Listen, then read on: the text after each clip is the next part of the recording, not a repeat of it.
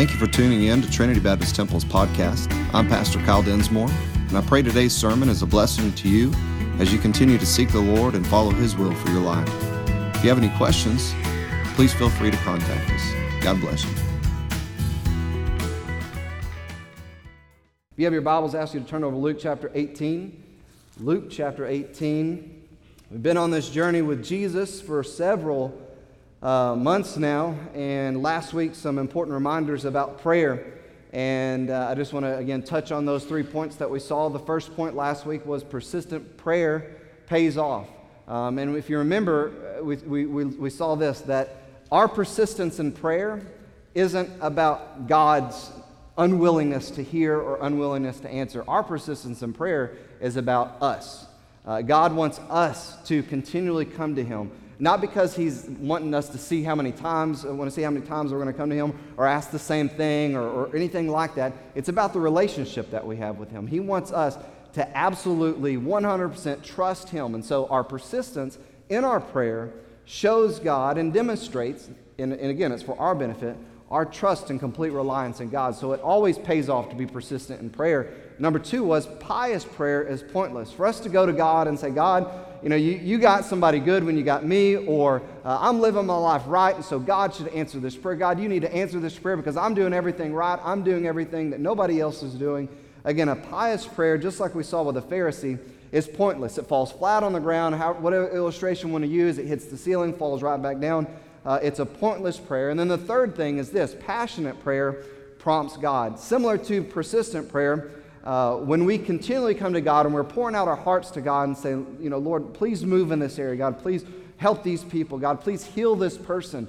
And we're passionate about that, pouring out our heart.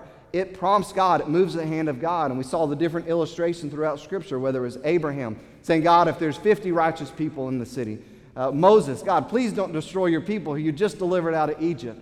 Or even if it was Jesus in John chapter 17, when he's praying passionately for his followers to be one, even for us, those who would believe on the word of those who are with him then.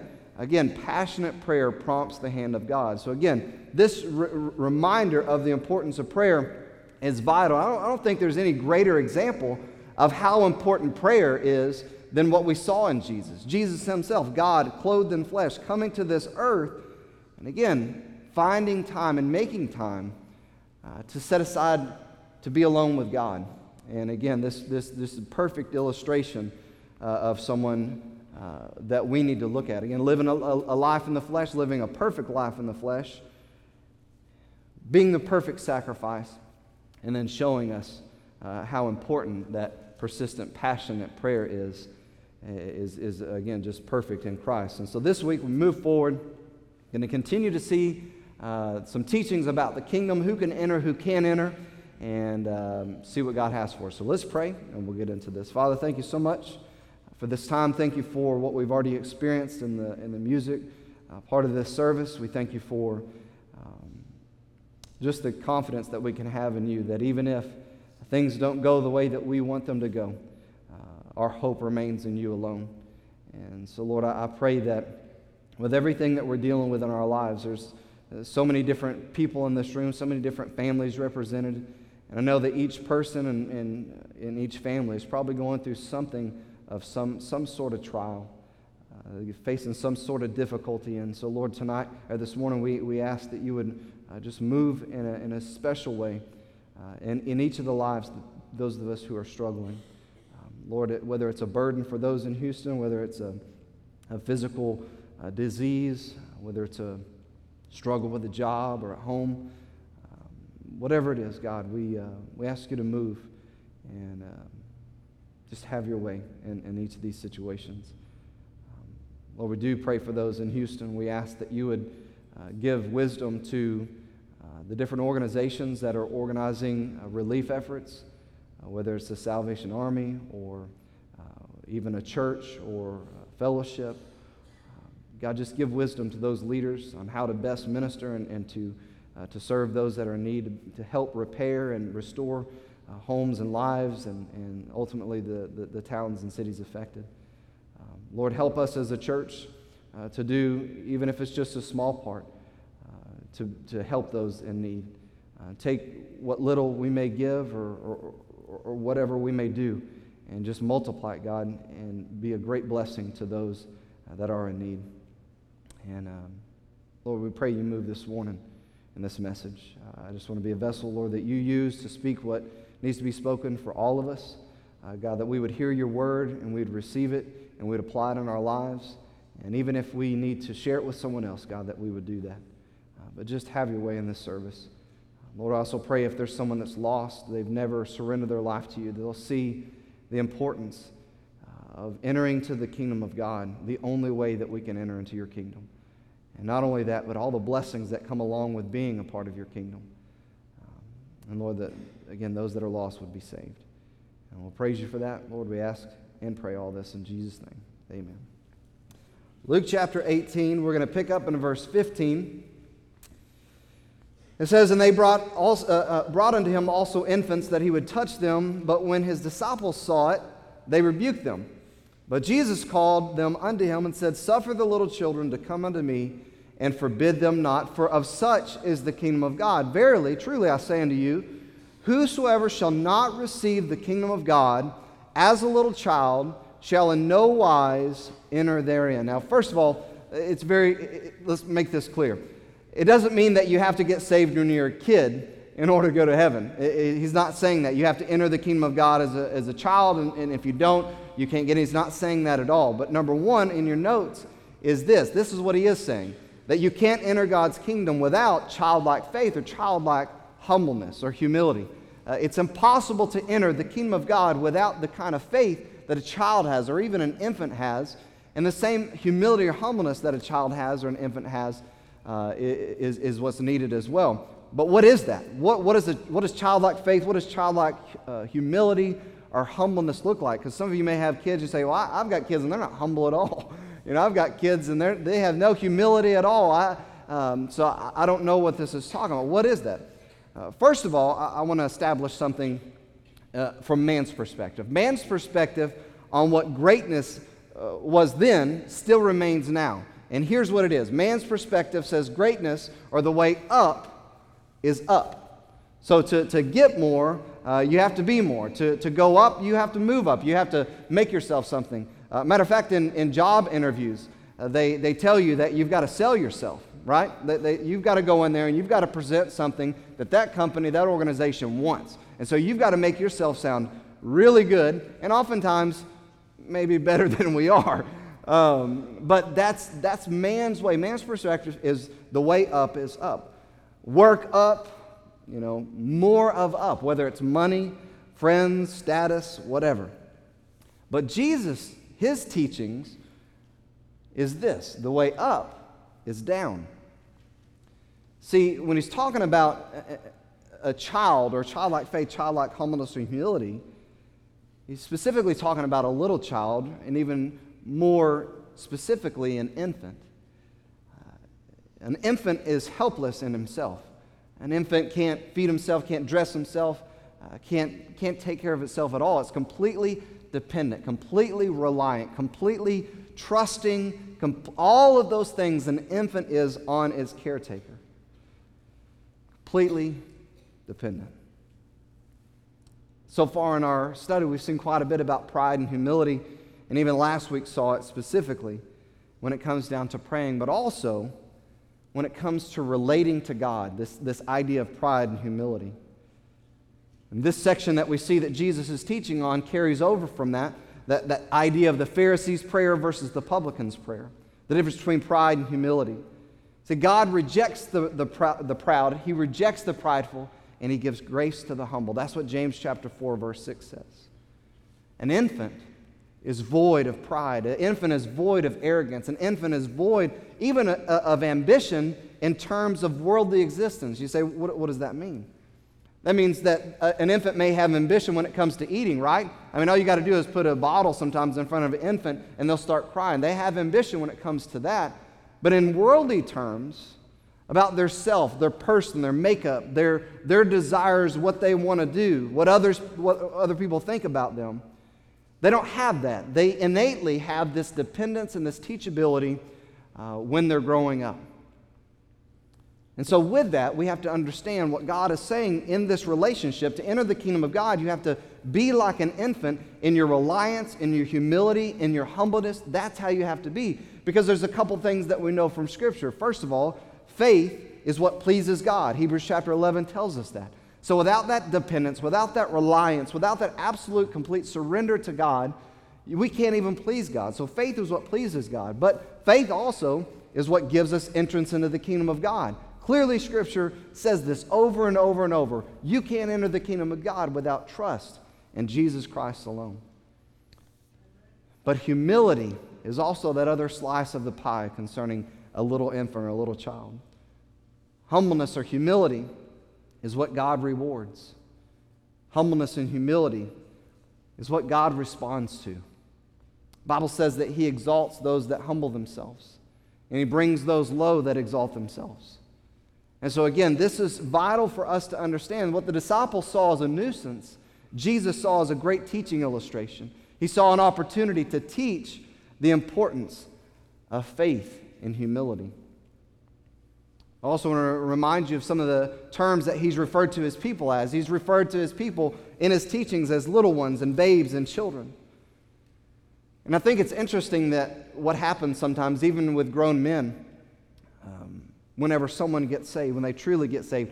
And it's not every single time, and it's not a requirement to say, well, so if someone doesn't do this, it means that they didn't get saved, truly get saved. No, I'm not saying that at all. But what we see often, even as I said, in grown adults, is when someone surrenders their life and they're completely humbled and having humility before God, you see even grown men break down and sob like little children when they give their life to the Lord.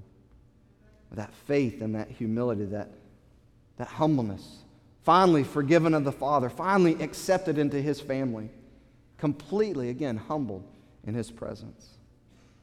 Remember this, the idea of works-based salvation is completely opposite of what Scripture teaches salvation is, which is grace-based salvation.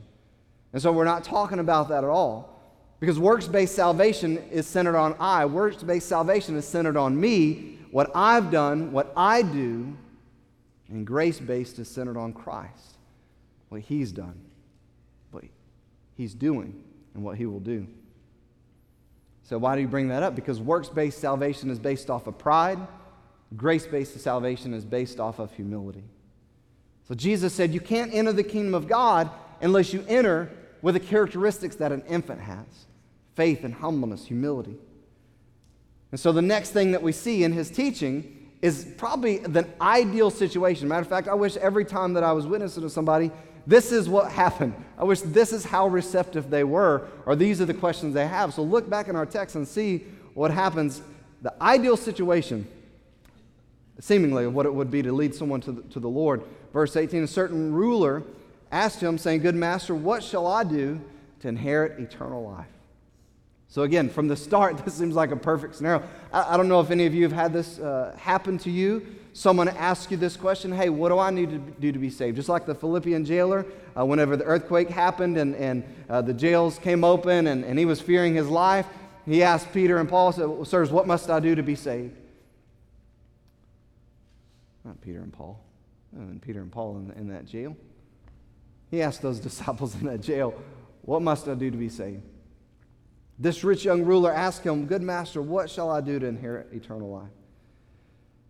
But look on. Seemingly willing, seemingly humble to receive this, Jesus said unto him, why callest thou me good? None is good save one, that is God. Very clearly marking himself or setting himself aside as God in this person's eyes, in this rich young ruler's eyes. He called him good. He says, hey, why are you calling me good? There's only one that's good, and it's God. There's no one on the earth that's good, only God. That's also important to know going into this next set of discourse that we see, verse 20. He says, thou knowest the commandments. You know what the commandments are. You're raised a Jew. You're raised a Hebrew. You know exactly what the Scripture says that you need to do to inherit eternal life. And so it begins to name a few. He says this, thou do not commit adultery, do not kill, do not steal, do not bear false witness, honor thy father and mother.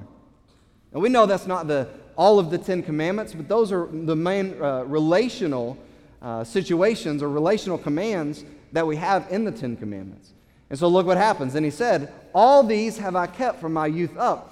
Now, what seemed to be a humble and a man full of humility asking the question, good master, what do I have to do to inherit eternal life? Turns into something where he has said that he's kept every single one of the relational commands in the Ten Commandments, which Jesus came on the scene and pretty much changed all of that when he began to explain to them what the intent of the law was, not just the letter of the law. But this man says, I've kept all of that. I'm the perfect citizen. I take care of all of my relationships. I never have bad interaction, wrong thought. I've never offended God's law in any area of that part of the law. I'm blameless. He says, all of these have I kept since I was a young kid. What else do you have? And when Jesus heard these things in verse 22, he said unto him, yet thou lackest one thing. Now, Jesus knew this man's heart. First of all, he just said that. You lack one thing. You just admitted to me that you've kept every single command that has to do with the relationship with other people. But I know something's wrong, other than the fact that Jesus knew he didn't keep all of those commands from the time he was a young person up. He says, okay, you're lacking one thing. Sell all that you have and distribute unto the poor, and thou shalt have treasure in heaven, and come and follow me. The reason why I mentioned works salvation or works-based salvation versus grace-based salvation a while ago is because what Jesus was coming from and what he was going to in this situation. Jesus wasn't telling this man, okay, look, what you need to do is keep the other commandments. You need to keep all these other things and sell everything you have and give it to the poor. Then you can go to heaven. That's not what he was saying. He was not talking about works-based salvation. So what was he doing? Jesus was using the law to point out this man's sin. He was using the Word of God. He was the Word of God incarnate, but he was using the written Word to reveal that this man indeed was a sinner, offender of the law. And remember this, if someone can't see that they're a sinner in need of a Savior, they can't be saved. If someone thinks that they're already good enough, or if they've been to church enough, or if they know enough of the religious lingo, or they know enough of the churchianity that's prevalent today, they know the scriptures, they know all those things. If someone has all those things, but they have never truly surrendered their life, never turned their back on sin, surrendered their life to Jesus Christ, if that's not been the case, if they can't see that they're a sinner in need of a Savior, they can't be saved. And again, the Bible says that. And the law shows us that. Matter of fact, Paul said that in Romans chapter 7. Look at what it says in verse 7. Paul says, what shall we say then? Is the law sin? Is the law sin? He says, God forbid. May it never be. Nay, he says, I had not known sin but by the law. Because I wouldn't have known lust except the law had said, thou shalt not covet. So again, it wasn't until Paul had the law read to him, or he read it himself, heard the law hit his heart, he wouldn't have known what sin is. The same thing for us today. Many times when I am witnessing to someone, I do use that. I do use the Word of God as far as the law goes to show them that and to relate that we're all offenders of God's law. But that's what the law's purpose is. Jesus was simply showing that while this man thought he was good, and by man's standards, he probably was good. I mean, he was successful. He seemingly was a good citizen. He tried to take care of all of the relationships that he had on this earth. Jesus was exposing he actually had another little g God in his life. The last part of the Ten Commandments, he actually didn't take care of. See, the whole intent of the last part of the Ten Commandments was to love your neighbor as yourself. And that's what Jesus came on the scene to say. To love your neighbor as yourself. This man actually didn't love his neighbor as much as he thought, or as much as that he professed he did. So, hey, don't kill, steal, commit adultery, don't lie. I've done all that from my youth up. I've taken care of all my human relationships. And Jesus said, have you? Then go sell everything you have and give it to those that are in need. I can't do that. I don't know about that. Again, Jesus' command to him was in light of the sins in his heart. Apparently money, material things were his God. And I think this is so sad because, again, we see this today in much of our society because it's money-based, it's commerce-based, and we'll talk a little bit more about that in just a second. But look at the man's reaction when Jesus said, go sell everything you have, give it to the poor, and come and follow me. Verse 23, and when he heard this, look at these words. He was very sorrowful. Why? Because he was very rich. Think about that. He had so much possessions. His life had been all about him, all about the things that he could get. He was consumed with this. This was his God. This was his purpose. This was the vision of his life. And so when he hears Jesus' teachings about the kingdom, he hears about these treasures and this eternity beyond this world, and he's debunking the Pharisees and man's idea of what the kingdom of God is, thinking that the kingdom of God is something more on this earth that you could gain and more material things in your hand. His whole perspective and his whole mindset gets blown up when Jesus says, go and sell everything you have. The great riches that you've stored up, all of the life that you've built for yourself, get rid of it and follow me. And what's challenging to even me, and I think Christians today, is this. Maybe that point that we got saved, we had that type of surrender. We had that type of faith in Jesus Christ, that no matter what it cost us, we were going to follow him. But then maybe as time goes on, and maybe it is material possessions, or maybe it's a life that we begin to live as a Christian. We have those things on this earth. I wonder if it came down to it and Jesus said, I want all of that. How many of us who say that we're Christians would say, it's yours, Lord? You take my home, take my vehicles, take the money in my bank account. Take it all. It's yours anyways. I wonder how many Christians, I wonder how willing we would be to yield everything, to give everything to him. The idea in our minds and in our hearts, I think that we can even piously say, oh yeah, I would do that. I would give everything to the Lord again. When it came down to it, to making that decision in actuality, I wonder if we'd be willing to do that. Even if it cost me everything, would I do that? Again, he was very sorrowful because he was very rich. And when Jesus saw that he was very sorrowful, he said, how hardly shall they that have riches enter into the kingdom of God? He was saying, an exclamation. It's very difficult for those who have wealth to enter into the kingdom of God. And he gives an illustration on how difficult it is. He says this, it's easier for a camel to go through the needle's eye than for a rich man to enter the kingdom of God.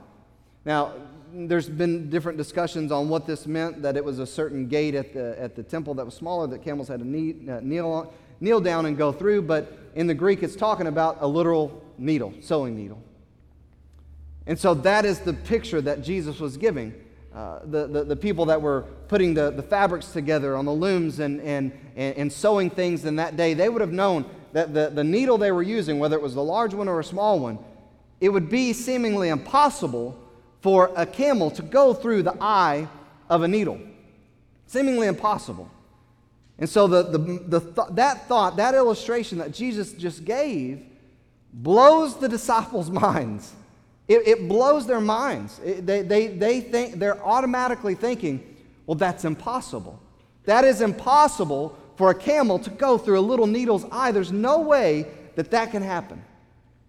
That's the illustration that Jesus was giving about rich people making it into the kingdom of heaven. And you say, well, why is he picking on rich people? He's not picking on people that have money specifically. He's picking on people that are pursuing money, that have made money their God, that have lots of money, just like this rich young ruler, and that have, again, completely made their lives about consuming more and gaining more. And so, again, it blew their minds, so look at what they say. They that heard that said, who then can be saved? I mean, who can be saved if it's so difficult and what you're saying seemingly impossible for those who have wealth to enter into the kingdom of God? Who can be saved? And who can? And he said, the things which are impossible with men are possible with God. So again, in their minds, he's thinking impossible. He's saying eye of needle, camel going through this, so it's impossible. Nobody can be saved. The people that have riches, the people that have money, it's impossible for them to be saved. He was teaching a very important point, and that's point number 2. Point number 2 is this: you can't enter God's kingdom with works or riches. There's nothing that you and I can do. There's nothing you and I can accumulate or buy or do it. There's nothing that works or riches will do for us as far as gaining entrance into the kingdom of God. So having money on this earth serves us no good as far as entering God's kingdom. Now, God may have entrusted us, specifically here in America, with a certain measure of riches or wealth, if you will. But that's to be used for His glory, not just for us to consume it and to make it our God. Once we have Him as our God, to say, okay, God, thank you for eternity. Thank you for salvation. Thank you for giving me eternal life. I'm going to set you to the side. Now I'm still a Christian, but now I'm going to go serve riches.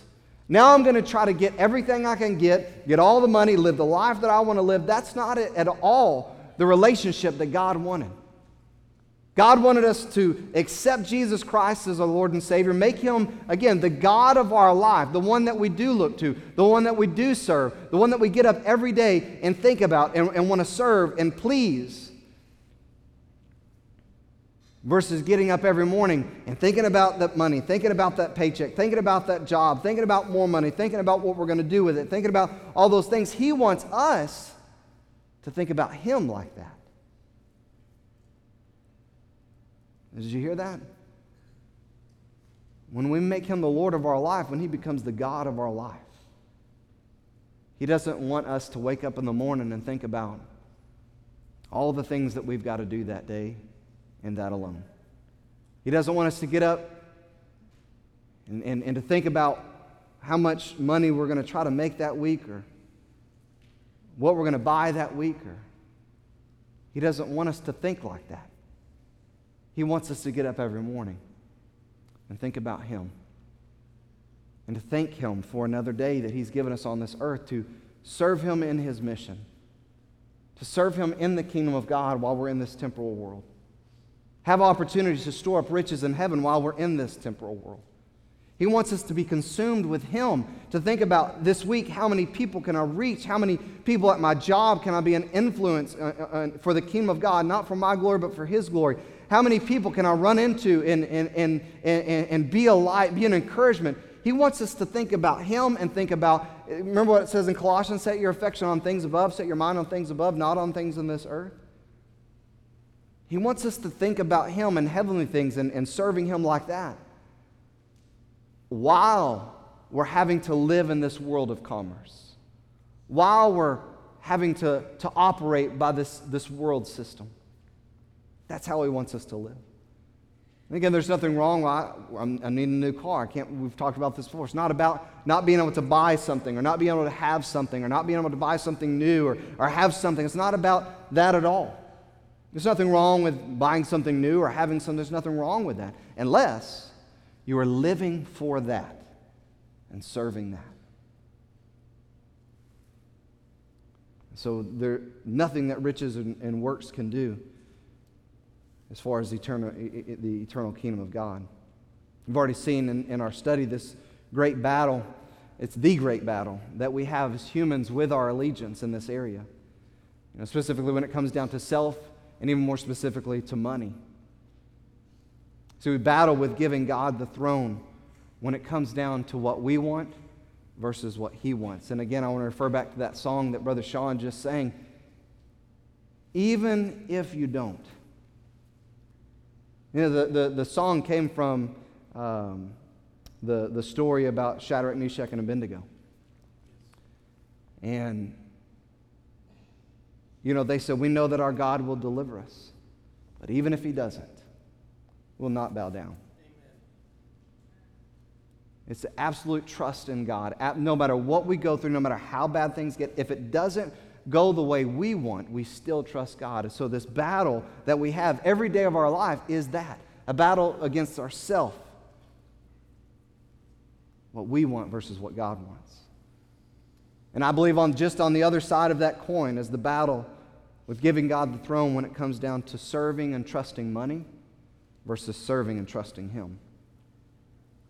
We saw that Jesus was very clear. He says, you cannot serve God and money at the same time. You can't live for God and live for money. He says, no man can have two masters. You'll either hate one and love the other, or you'll cling to one and despise the other. But you cannot serve both in this world. So the system of commerce began after Adam and Eve sinned in the garden. They were cast out of the garden. One part of the curse was that man would have to work by the sweat of his brow to earn what he would eat, what he would provide for his family. It began then. We even saw that going into their children's lives, right? And from that point, that's when God wanted to make sure that mankind's trust remained in him versus the things that man could work for himself. We saw that with Cain and Abel, right? Right off the bat, God asked a sacrifice. One sacrifice was accepted, the other was refused. Sin was already in the picture at that point in time. Cain despised Abel because of it, hated him, killed him. But God, from the very beginning, wanted to make sure that mankind's heart stayed reliant upon him and not on what he could gain, not on what he could work for. Most parts of the world today, money is the currency. It's the system that we operate on. There's some parts of the world that still operate with livestock and animals, stuff like that, as far as their currency. They trade, eggs and chickens and goats and stuff like that, and that's their currency. That's how they operate. But again, in the majority of the world, money is currency. That being the case, as it was 2,000 years ago, it still is today. Mankind struggles with trusting money versus trusting God. Today, that's why it's a joy to give or to tithe for the child of God who actually gets it. To give to the Lord, it's not about giving to a church as far as a man's perspective.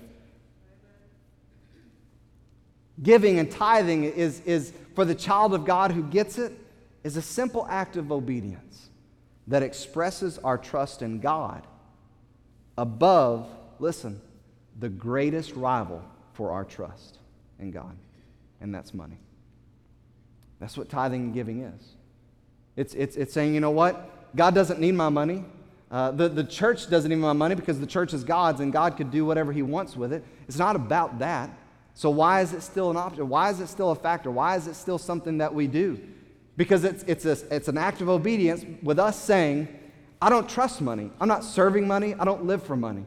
And so with the tenth being just a small portion of everything that God owns already and everything that he's given me, I can give that to God. I can give 12%, 15%. It's all his anyways.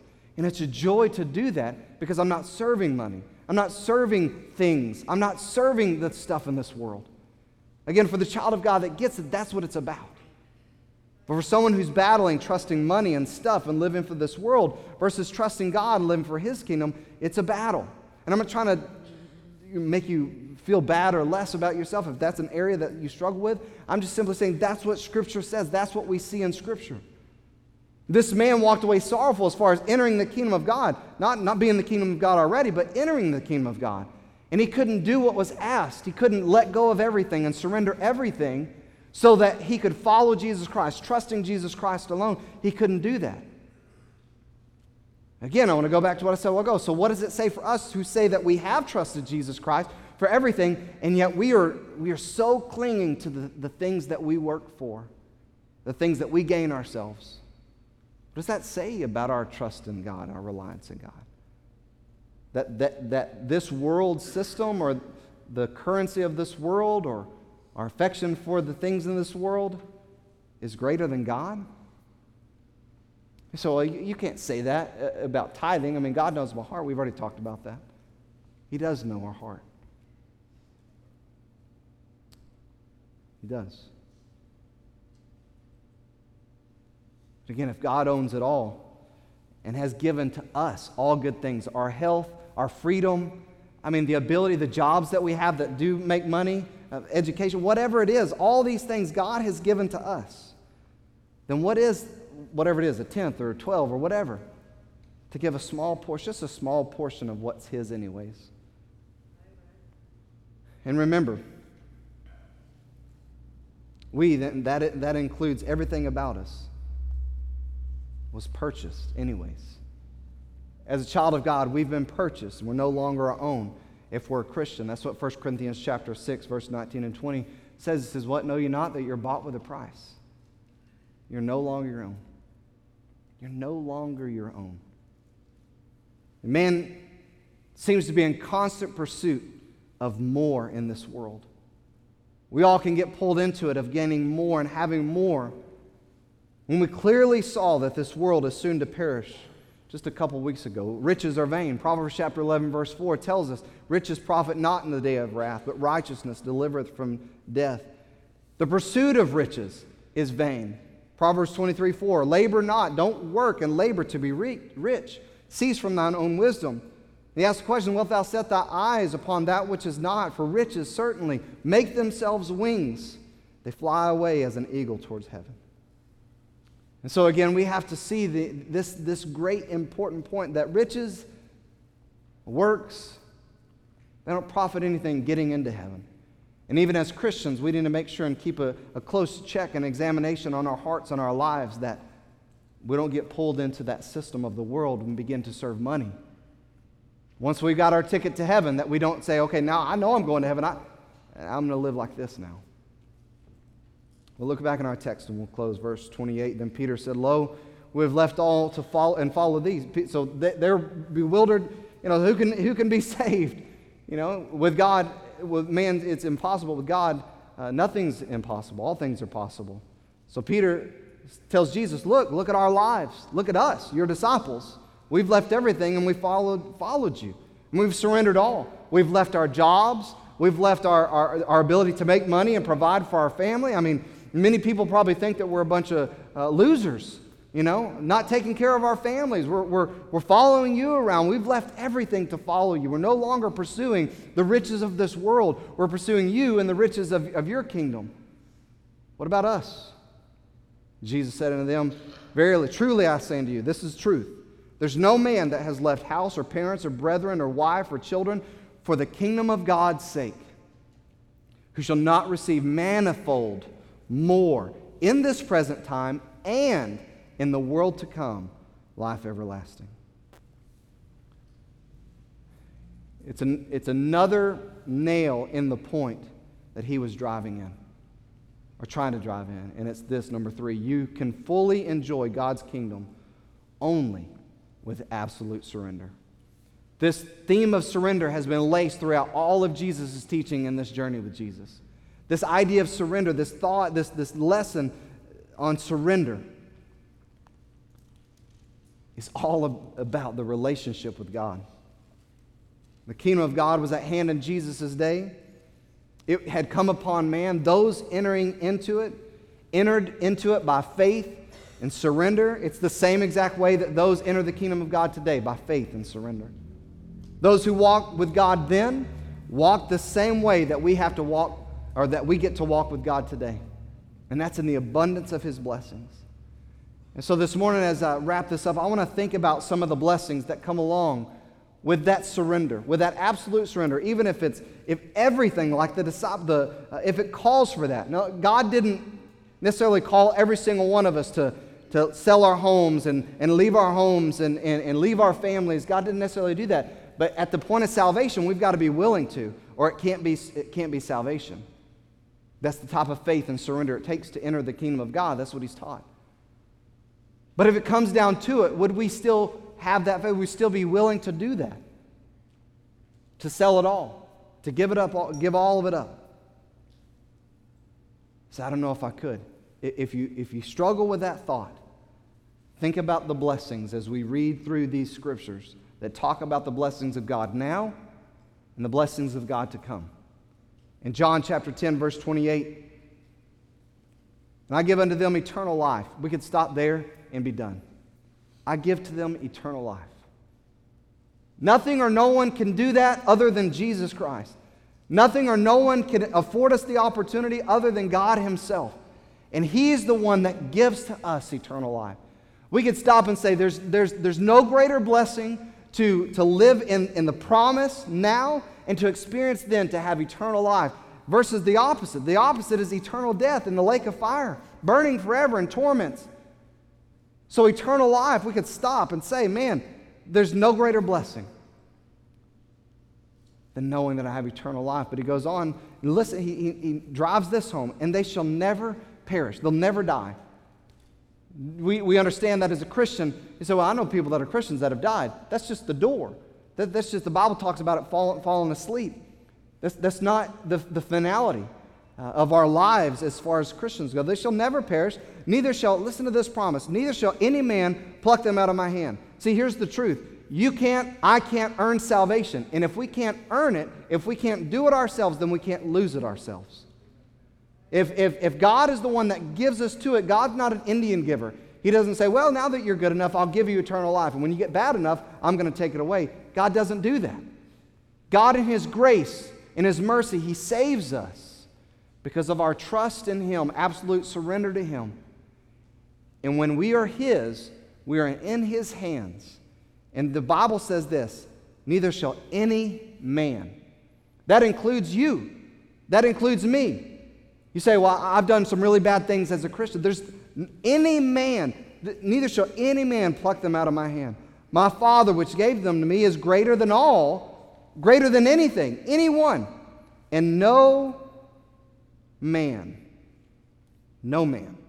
is able to pluck them out of my Father's hand. I and my Father are one. Think about this. An amazing promise, an amazing blessing. If you are truly saved, I'm not talking about a profession, I'm not talking about an emotional experience, I'm not talking about you've gone to church all your life, you're pretty sure that you're going to heaven. I'm talking about you know without a shadow of a doubt, 100%, if you were to die, you're on your way to heaven, not because of what you've done, not because of how good you've been, only because of what Jesus Christ has done and your absolute surrender to Him as Savior and Lord. You know without a doubt you've done that before. I've been saved. Then this is a promise you can stand on now, and it'll be with you for all of eternity. There's nothing you can do, nothing anyone can do to take you out of the hand of Almighty God. That's a promise. What a blessing to live this life. And we know in that grace and we know in that blessing it doesn't give us a license to sin, just as Galatians tells us, that we've not been given liberty for an occasion to the flesh, but we've been given liberty to, by love, serve one another. So it doesn't give us license to sin in this assurance of our salvation. But furthermore, in John chapter 15, listen to what Jesus says. You are my friends, a friend of God. Think about that. We've talked about this recently. If God would have put all the worst things that we've done up on that screen, there would be no one left in this room. And yet in His grace and His mercy, when we become His kids, He clothes us in His righteousness. His blood covers us. And though we don't even deserve to look upon Him, let alone say His name, let alone have a relationship with Him, the blessing that comes along with having entrance into the kingdom of God is that we are friends with God. That's amazing. But He puts a qualifier on it. He says, if you do whatsoever I command you. So from this time forward, I don't call you servants. For the servant knoweth not what his Lord does, because he's completely disconnected from it. He just does it. But I've called you friends, for all things that I have heard of my Father I've made known unto you. What an amazing blessing. Galatians chapter 3. There's neither Jew nor Greek, neither is there bond or free, neither male nor female, for you are all one in Christ Jesus. And if you be Christ, then are you Abraham's seed. And listen to these words. And heirs according to the promise. heirs to the kingdom of God. I don't deserve to even serve God, let alone be an heir in His kingdom. That just blows my mind. What amazing blessing that in God's amazing grace and His mercy, when we gain entrance into the kingdom of God through absolute surrender, we become heirs of the promise that was given even to Abraham. It's amazing. Romans chapter 8, verse 16, the Spirit itself beareth witness with our spirit that we are the children of God. And if children, then heirs, heirs of God. Listen to this, and joint heirs with Christ. If so be that we suffer with Him, that we may also be glorified together. Amazing blessings, amazing promises, the blessings that come along in this life and the life to come. James chapter 1, blessed is the man that endureth temptation, for when he is tried, he shall receive the crown of life, which the Lord hath promised to them that love Him. Crowns. 2 Timothy 4, henceforth there is laid up for me a crown of righteousness, which the Lord, the righteous judge, shall give me at that day, and not to me only, but unto all them that love His appearing. A crown of life to those that love Him, a crown of righteousness to those that are anxiously and anticipating and loving the return of the Lord. What an amazing deal. What an amazing transaction. What a glorious transaction that has happened for us, sinners. We can escape eternal judgment for what we have done because of what Jesus has done. That's a mind-blowing thought. And so we can escape that judgment for what we've done because of what He's done. Not only that, we get all of the promises and all of the benefits that come along with being in right standing with God, even though we've done nothing ourselves to be in right standing with God. We get all of that when we surrender ourselves to Him, when we humble ourselves before Him, trusting in Him alone. So many people, as the musicians make their way, feel that it's not a good deal to give their life to Christ because they're going to miss out on so many things. If they give their life to Christ, well, I'm not going to be able to do this anymore. I'm not going to be able to do what I want anymore. But they're blinded. See, even though these are promises that are written in God's Word, it takes faith and trust to stand on those promises. The reality is this: if we could see all of the things that He's preparing for us right now, in the eternity that we're going to have in His presence, there would be no hesitation for anybody to get saved. If God would do for every person that's on the fence of getting saved or they're not saved, if God would just open up eternity and show them what their eternity with Him is going to be, if He would just give them a glimpse of that, everyone would get saved. Everyone would say, man, I want that. And the reason why is because that appeals to the flesh. Streets of gold. We read it in the Bible, but if we were able to see it. Faith cometh by hearing, and hearing by the word of God. It doesn't come, faith is not by sight. The just shall walk by faith, not sight.